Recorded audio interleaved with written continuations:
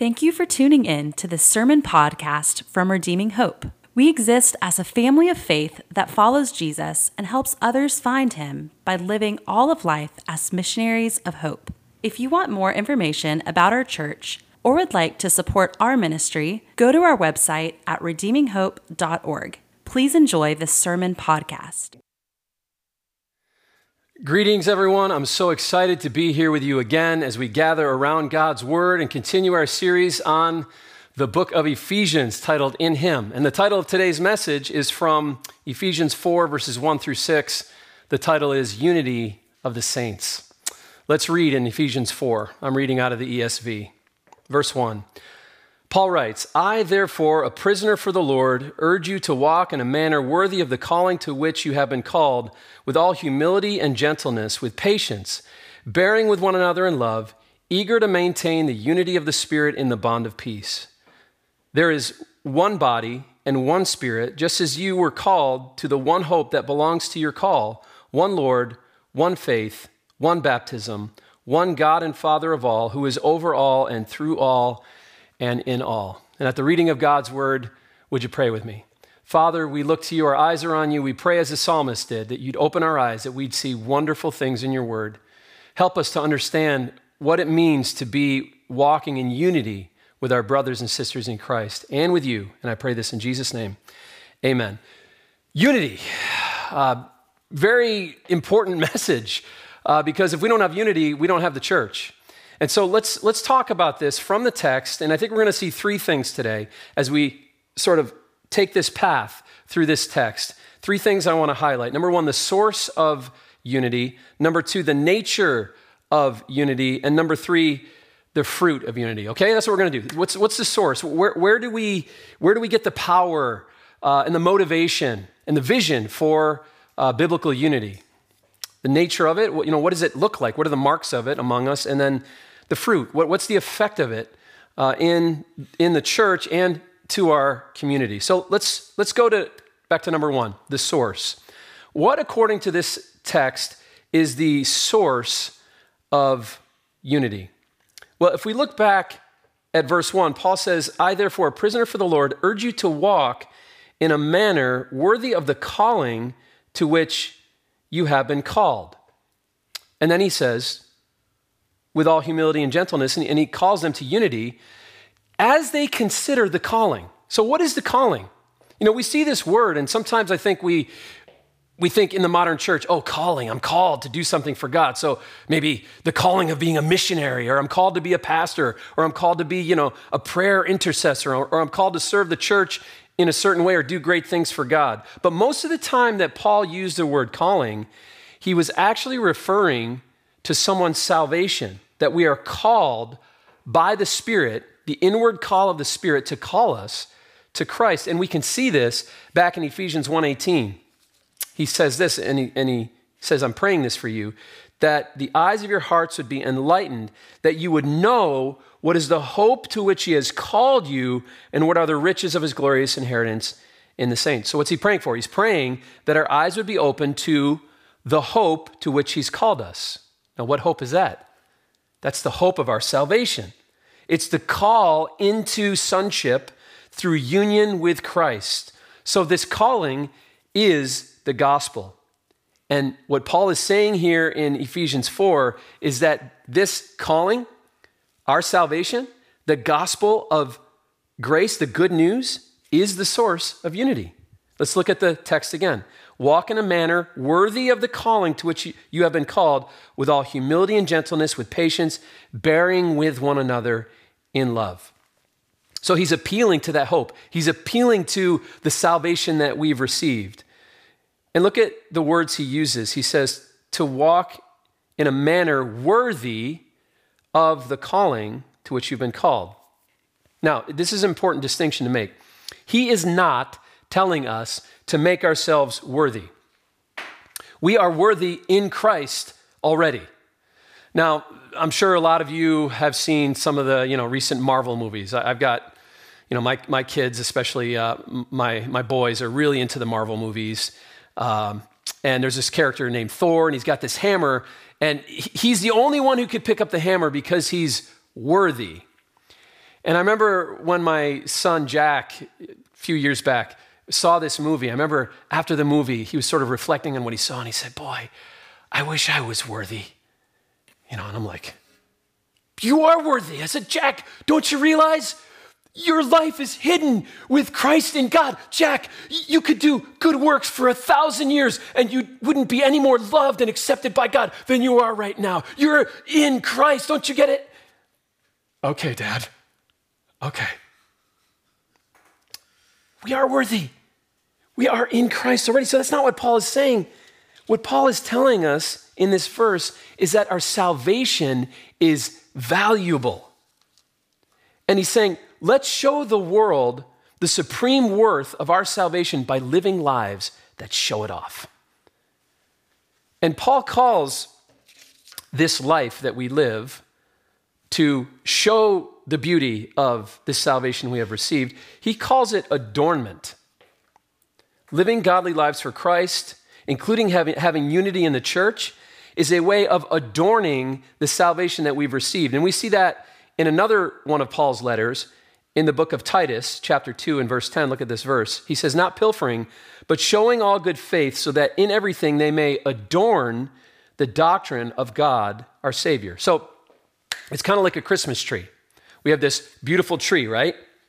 And what do we do with these beautiful trees we get, every Christmas season? We adorn them with lights and ornaments and, tinsel and little things that glitter. The ornaments and the lights don't make it a tree. It already is a tree. They just simply beautify the tree. They show off the tree. You don't hang your dirty laundry. You don't hang dirty socks and underwear on the tree. You hang beauty because the tree is beautiful and you're displaying its beauty with this adornment. And Paul says that's what unity is. Let's consider the gospel, consider this hope that we've received, and let's walk in a manner worthy of it. Let's show its value by adorning our lives, adorning our church and our church community with love and good works in a way that show the beauty of this salvation that we've received. So what am I saying? The source of beauty in the Christian life is the gospel. It's like the headwaters of a river. You know what that is? That's the source of a river. That's where the water flows out from. And the place that the water of life flows out from in our faith is the gospel. As we remember it, as we believe it, as we receive it, as we apply it, the effect of that is unity. And this is often how Paul encourages believers. And by the way, it's how Jesus did it too. Just look at a couple of verses just to show you that this is Paul's pattern. Ephesians 4:32, later in this very chapter, he says, be kind and tender-hearted to one another, forgiving each other as in Christ God forgave you. So do you see what he's doing? Again, he's not just saying, hey, do good things, do good works, have unity, forgive each other. I'm giving you some commandments. He always says, forgive as Christ forgave us. Remember the gospel, right? Let's love one another. Let's show gentleness and humility toward one another and unity together as we remember the hope to which we have been called. It's what Jesus did in John 15:12. Listen to what he said. Very similar. This is my commandment, that you love one another as I have loved you. He pointed to himself, his own love, his own sacrifice. Paul did it again in Romans 15, verses 2 and 3. Each of us should please his neighbor for the good purpose of building him up. There's a unity verse. We should please his neighbor for the purpose of building him up. What do you think he's going to do? He's going to go to Jesus again. He's going to go to the headwaters. For even Christ did not please himself, but as it is written, the insults of those who are insulting you fell on me. Remembering how God brought us to salvation in Christ is the source of our unity. Now, how exactly does it work? When we remember that God accepted us by grace alone, we can accept others by grace alone. God saw unity with us when we were undeserving, so also we ought to seek unity with others, though they are undeserving, though they are imperfect, though they are broken. And this is how and why gospel preaching creates gospel culture. We see Christ Jesus, we believe and receive Christ Jesus, and then the same love with which we've been loved begins to work itself out among us. And it's impossible to be unloving when we stand near the cross of Christ. Not having this gospel culture is harmful.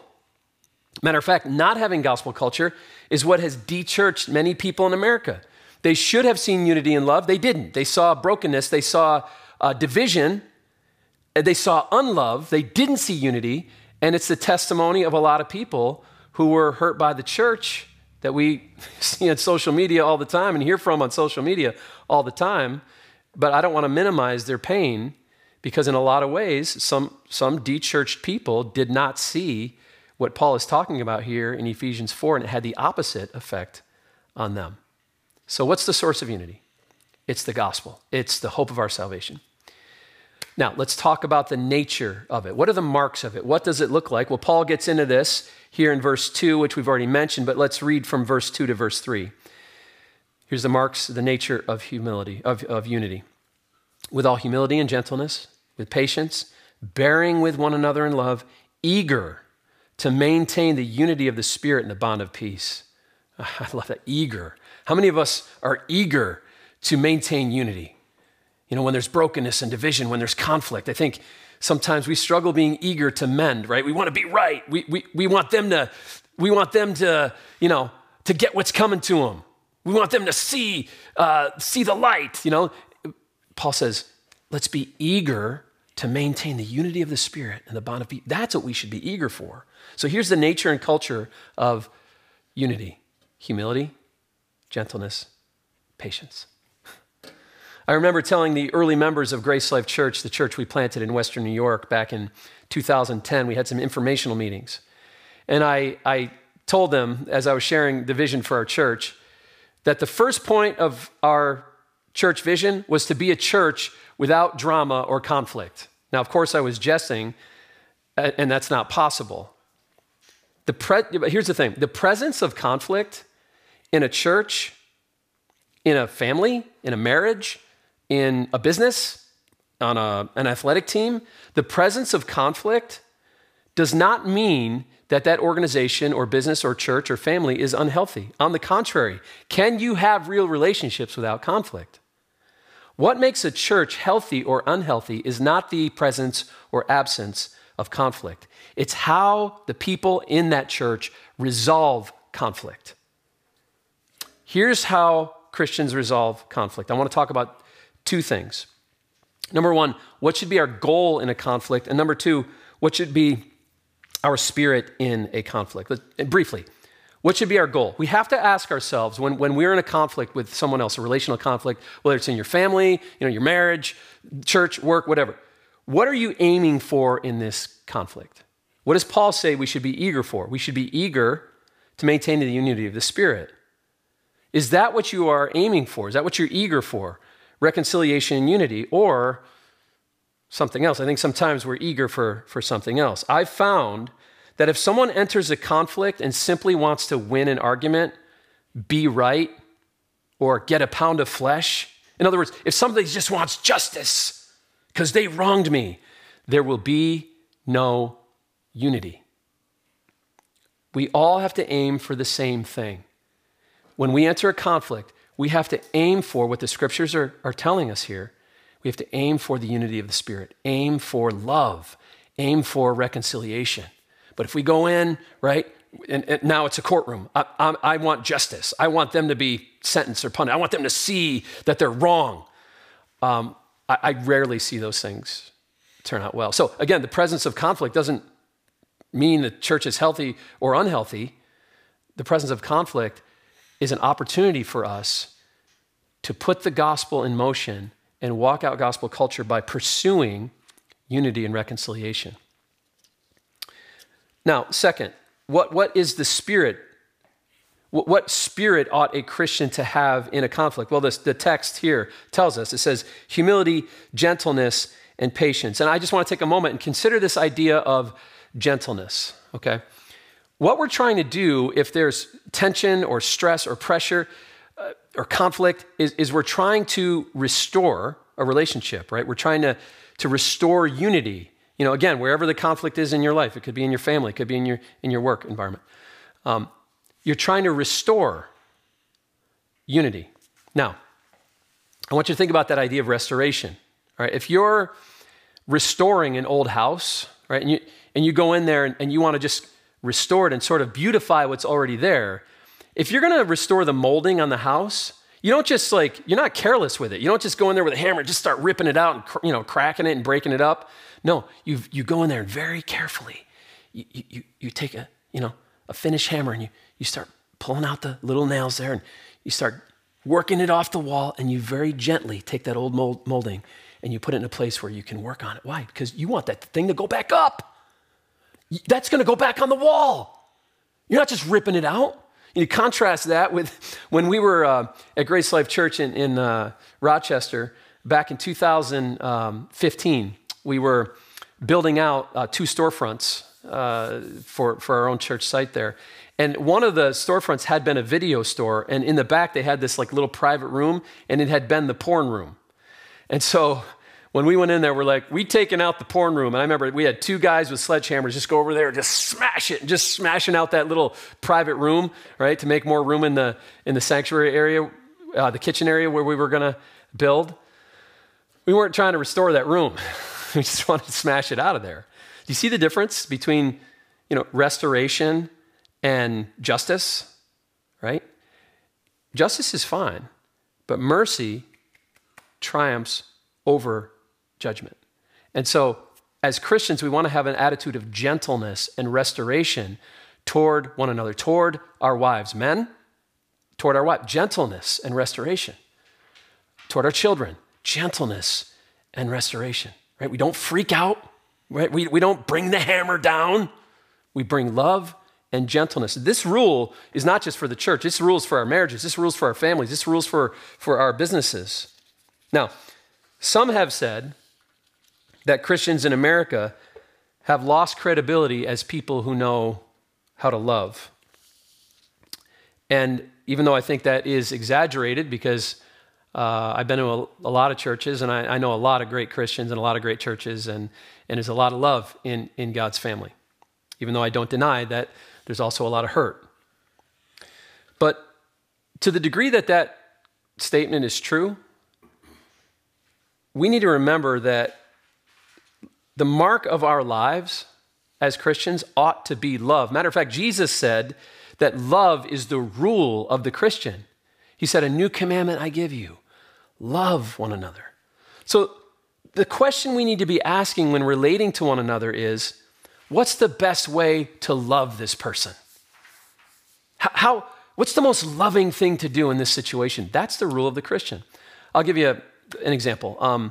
We had, when we still lived in New York, we had some friends coming over from another family in the church. This family had some convictions and preferences that we did not have, okay? They had a zero tolerance policy on secular music. We, at the time, were enjoying listening to, my kids were just enjoying listening to the best of Michael Jackson, kind of introduced to his music. And I knew that they would want to show the kids of this family that music. I also knew that this family had some hang-ups about using certain words in a petty way, like the word awesome. I use the word awesome all the time. The father in that home thought the word awesome needed to be used just for God.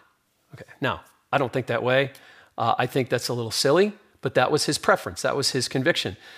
So I didn't want my kids to take that information and turn it into an opportunity to provoke the kids in the other family by, hey, listen to my new favorite Michael Jackson song, Thriller, or Beat It, and hey, isn't it awesome? That could have gone very bad. So we had an opportunity to talk to our kids about being careful with how you use your liberty and not try to force or parade your liberty in a way that would cause your brother or sister to stumble. We want them to honor their parents. This is the home they live in, and we need to be careful when they come over. No Michael Jackson music, and try not to use the word awesome in a way that would offend those kids. You see what I did there? We didn't ask the question, well, what's the rule? Can we or can we not listen to secular music? I believe that we can enjoy things that God has created, even if somebody didn't make it for the glory of God. We can sanctify it in some parts of culture and use that to glorify God. But some people have a different conscience in that area, and I need to respect that and honor that. And so the conversation with my kids wasn't, what's the rule? What, is it right or wrong to listen to Michael Jackson music? No. The question was, go back to what I said. The question was, what is the most loving thing to do right now? How can we best love this family when they come over? And in that situation, it was most loving to lay down our preferences while they were with us so that we could love them and not cause an offense.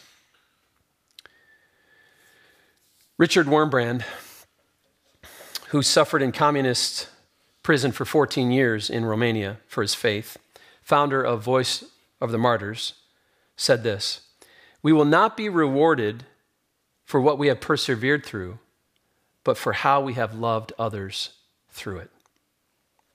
It's profound, isn't it? The mark of the rule of the Christian is to love others. That's the mark of Christian unity. The Spirit of God within us is making us more loving. Now, you go to Galatians 5 and look at the fruit of the Spirit. I want to consider this verse for a moment. In Galatians 5, it says, the fruit of the Spirit is, what's the first one? Love.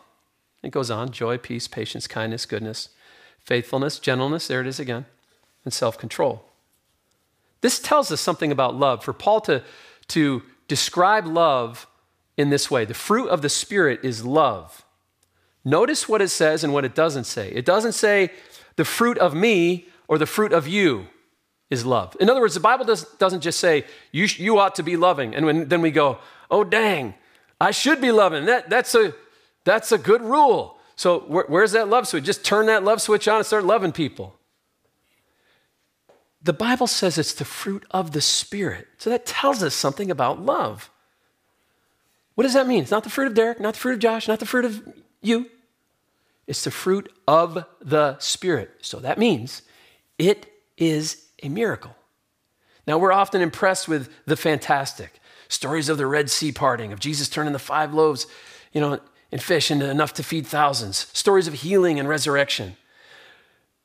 But for Paul to say that the fruit of the Spirit is love means we should be equally impressed when someone becomes a loving person. It's a miracle. And so what is he saying? God wants to do a miracle in us. He wants to do a miracle in some of you. He wants to make you want to talk about something fantastic? He wants to make you a nice person, a patient person. He wants to make you somebody that deals with a conflict or an argument with gentleness and love. It's a miracle. It's a miracle of the Spirit. That's the mark of Christian unity. It's the mark, the nature of immunity. Ray Ortlund, in his book, The Gospel, said, the test of a gospel-centered church is its doctrine on paper plus its culture in practice. And he gave us these little equations that I think are helpful just to help us wrap our mind around the importance of this. He says, gospel doctrine minus gospel culture equals hypocrisy. Gospel culture minus gospel doctrine equals fragility. In other words, that's a fragile church because it doesn't have the backbone of doctrine and truth. But gospel doctrine plus gospel culture equals power. Don't you see? One without the other fails to display the beauty of Christ to the world. There's beauty in gospel doctrine and gospel culture. There's power in that combination. And I think this quote from Francis Schaeffer tells us what it might look like when it's full grown. Listen to what he said. If the church is what it should be, young people will be there. But they won't just be there. They will be there with the blowing of horns and the clashing of high-sounding cymbals, and they'll come dancing with flowers in their hair. Oh, Lord Jesus, do that among us. Lord, do that among the churches in Clarksville, that we'd have gospel doctrine and gospel culture that will be so beautiful, that the unity of the saints will be so beautiful that they'll come in droves and say, where has this been all my life? So we've looked at the source of unity, the nature of unity. Now I just want to look at the fruit of it. And to see the fruit of unity, we have to go to something Jesus said to see it. Very famous verse, perhaps you've heard before, in John 13:35, Jesus said, by this, all people will know that you are my disciples if you have love for one another. Do you see what he's saying there? He's not just saying that Jesus will be on display to the church. He's saying Jesus will be on display through the church.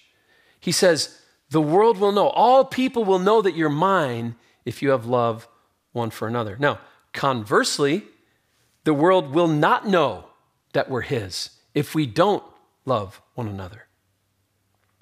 Look at what John, Christ's apostle, said in 1 John 4:12. He says, no one has ever seen God, but if we love one another, God abides in us and his love is perfected in us. You see what he's saying there? He's saying people can't visibly see God, but if we love one another, they can see him in us. So the way that we show the world God is through the way we love one another and love them. I mentioned Richard Wurmbrand a few minutes ago. He was sent to prison for his faith when communist Russia took over the Romanian nation in the mid-1900s. And there's a story in his biography, Tortured for Christ, that illustrates what I'm talking about how people see God in us. There's a story about how he was sitting next to an atheist in prison in his 14 years while he was there. And this man was he was a communist who'd been betrayed by other communists and ended up in a prison cell next to Richard Wurmbrand, who was in prison for his faith. And Wurmbrand was preaching Christ to him. He was telling him about the love of God. And the guy's saying, I don't believe in God. There is no God. I don't believe in God. And Wurmbrand said, oh, I just wish I could show you God. I wish you could see him. Then I know you would follow him. I know you would love him because you would see his love for you. And the guy took up the challenge. And he said, all right, Wurmbrand. He said, that's a good deal. He said, you show me God. You show him to me. Let me see him, and I'll follow him. And Richard Wurmbrand had a God-sized thought. He turned to the guy and he said, God is like me. And that atheist thought for a moment, and he said, if God is like you, Richard Wurmbrand, then I want to know that God, and I would follow him. Remember what John said, no one has ever seen God, but if we love one another, God abides in us. That atheist saw God in Richard Wurmbrand in a prison cell in communist Romania. I hope the world can look at how we love one another and love others, and I hope they can say, I want to know that God. Now, let's talk about Jesus. As we finish our text, verses 4-6, Paul says, there is one body and one spirit, just as you were called to the one hope that belongs to your call. One Lord, one faith, one baptism, one God and Father of all, who is over all and through all and in all. So Paul finishes by giving us the ultimate example of unity. Here in verses 4-6, Paul makes an appeal to the picture of the Trinity to give us our ultimate model of unity. Do you see it here in the text? He mentions God the Father. He says there's one Lord, that's God the Son. And then he says there's one body and one spirit. He references the Holy Spirit. All are mentioned here in one breath. God in three persons. You see, for all of eternity, there's perfect love and perfect unity in what we call the Godhead, the Trinity, God the Father, God the Son, God the Holy Spirit. They're all in agreement about creation. They're all in agreement about redemption. The Father decreed it, the Son obeyed the Father and went to the cross, and the Holy Spirit applies the work of the cross to our hearts. But wait, there on the cross, in Jesus' darkest moment, he speaks to the Father, and he says something shocking. He says, my God, why have you forsaken me? There's division. But it was intentional. It was the plan of God. It was chosen by the Father. Jesus was separated from the Father so that we could have unity with the Father. And I'll let the Bible speak for itself as the Bible talks about that unity that Christ gave us with God in the cross. And now I'm reading from 2 Corinthians 5, verses 17-21. Here's the result of the cross. Therefore, if anyone is in Christ, he is a new creation. The old has passed away. Behold, the new has come.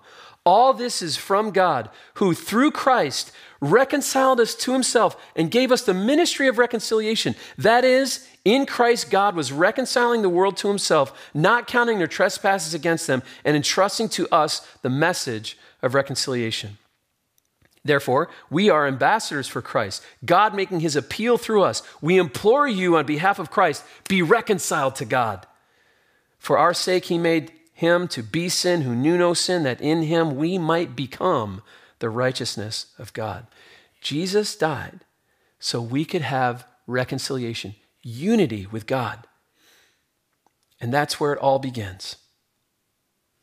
For us to reach out to others and love others with the same love with which we've been loved. Our unity with God through Christ creates our unity with others in God's family, and it creates a ministry through us to reach out to others so they could also be unified with God.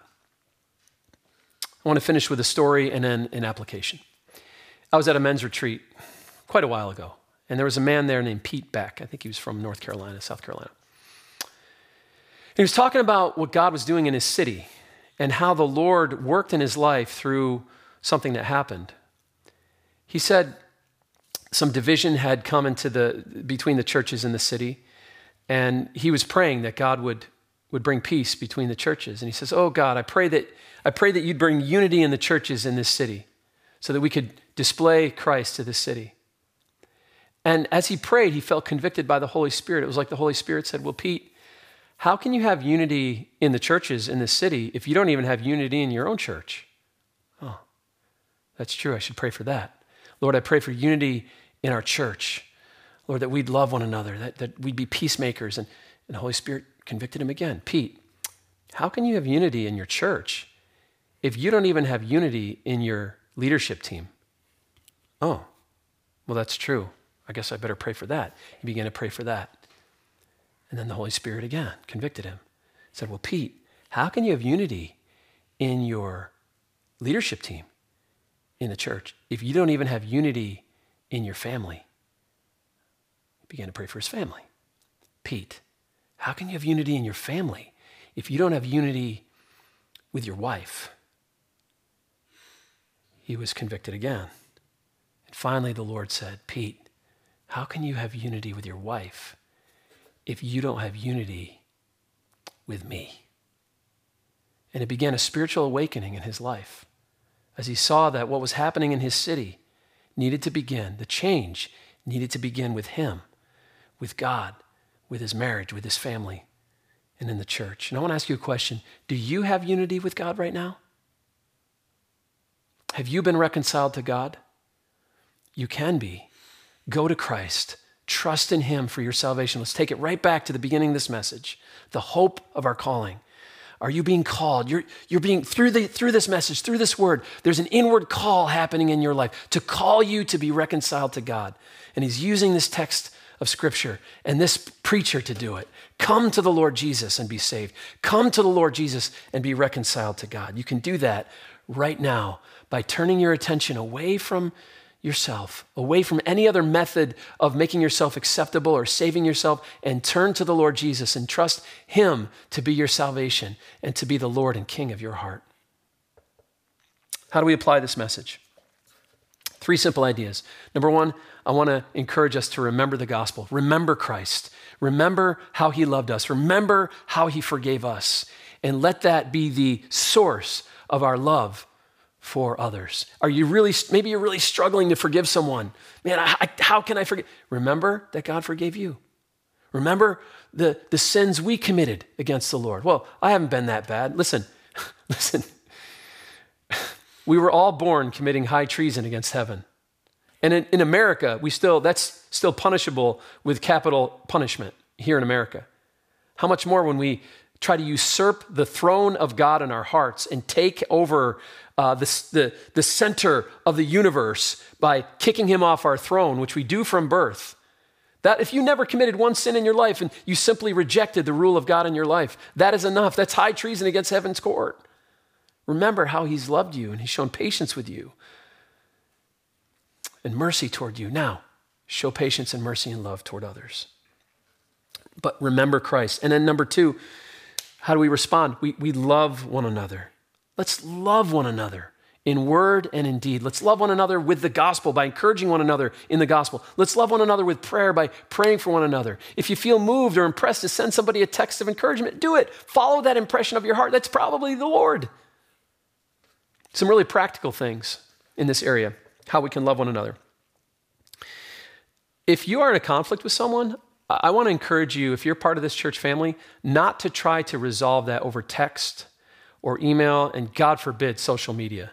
There's so many, wars of words that happen in comment threads and social media. God forbid that anybody in this church family would try to resolve a conflict in any of those contexts. If you're having a conflict with someone, and this is my habit, if I'm starting to have a tense interaction with someone in any of those three contexts, text, email, social media, I immediately drop that. I'll send them a private message and I'll say, hey, can we talk on the phone? Can we get together? I want to look them in the eyes. I want them to see my spirit. I want them to feel the love that's in my heart for them and try to resolve that outside of those contexts. Very practical, but I think I've saved a lot of relationships by hitting the exit ramp on those things and trying to resolve it with any of those methods. I also want to encourage you to give grace to others where they might have a different preference than you. For example, I remember at Grace Life, we had communion once a month. And early on in the church, I had one family come up to me and say, shouldn't we be doing communion every week? I said, I kind of like that. Our leadership team right now is kind of debating that. Some people feel like once a month is sufficient. I'm advocating for once a week, but we'll consider that. And then not long after that, I had another family come up to me and say, we're sort of offended by the pace of communion. I said, oh, you want to do it once a week? They said, no, we think once a month is too much. In the last church we were in, he taught that because Jesus instituted communion on the Passover, which was once a year, that we should only do communion once a year. I'm like, never heard that before.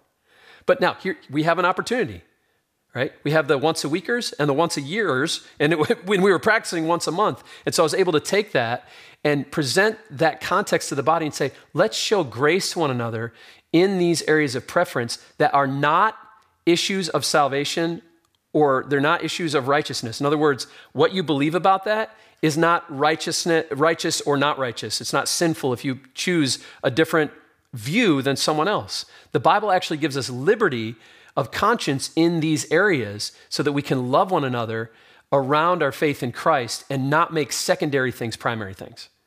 And we were able to have that conversation, and it preserved unity in the church, even though we had three different views of how we ought to practice communion. We gave grace to one another in our preferences, and in that way we loved one another. I want to encourage you to do that with whatever area someone else might have that's a different preference than you. And finally, number three, let's talk about the who. All right, we're doing our three questions here.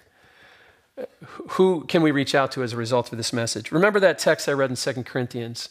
You've been reconciled to God, and because of that, he's made you a minister of reconciliation. Maybe you go, I don't know much about how to share the gospel. Listen, if you know Jesus Christ, you already know way more about the gospel and about God and about salvation than all the unbelievers in the world, all those who don't know Christ or are not yet Christians. So just go share with them what happened in your life. Share with them who Jesus is to you, what he means to you, and look for opportunities to bring the gospel to them in word and in deed. Let's be ministers of reconciliation, because that is one ministry that every single believer has. If we'll allow God to push us out of our comfort zones, open our mouths, and reach out to other people. The unity of the saints.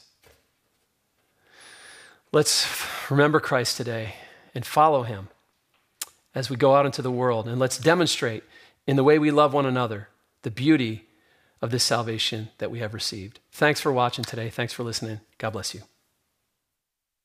Thank you for listening. We gather every Sunday at the Clarksville area YMCA. For more information, please go to our website at redeeminghope.org.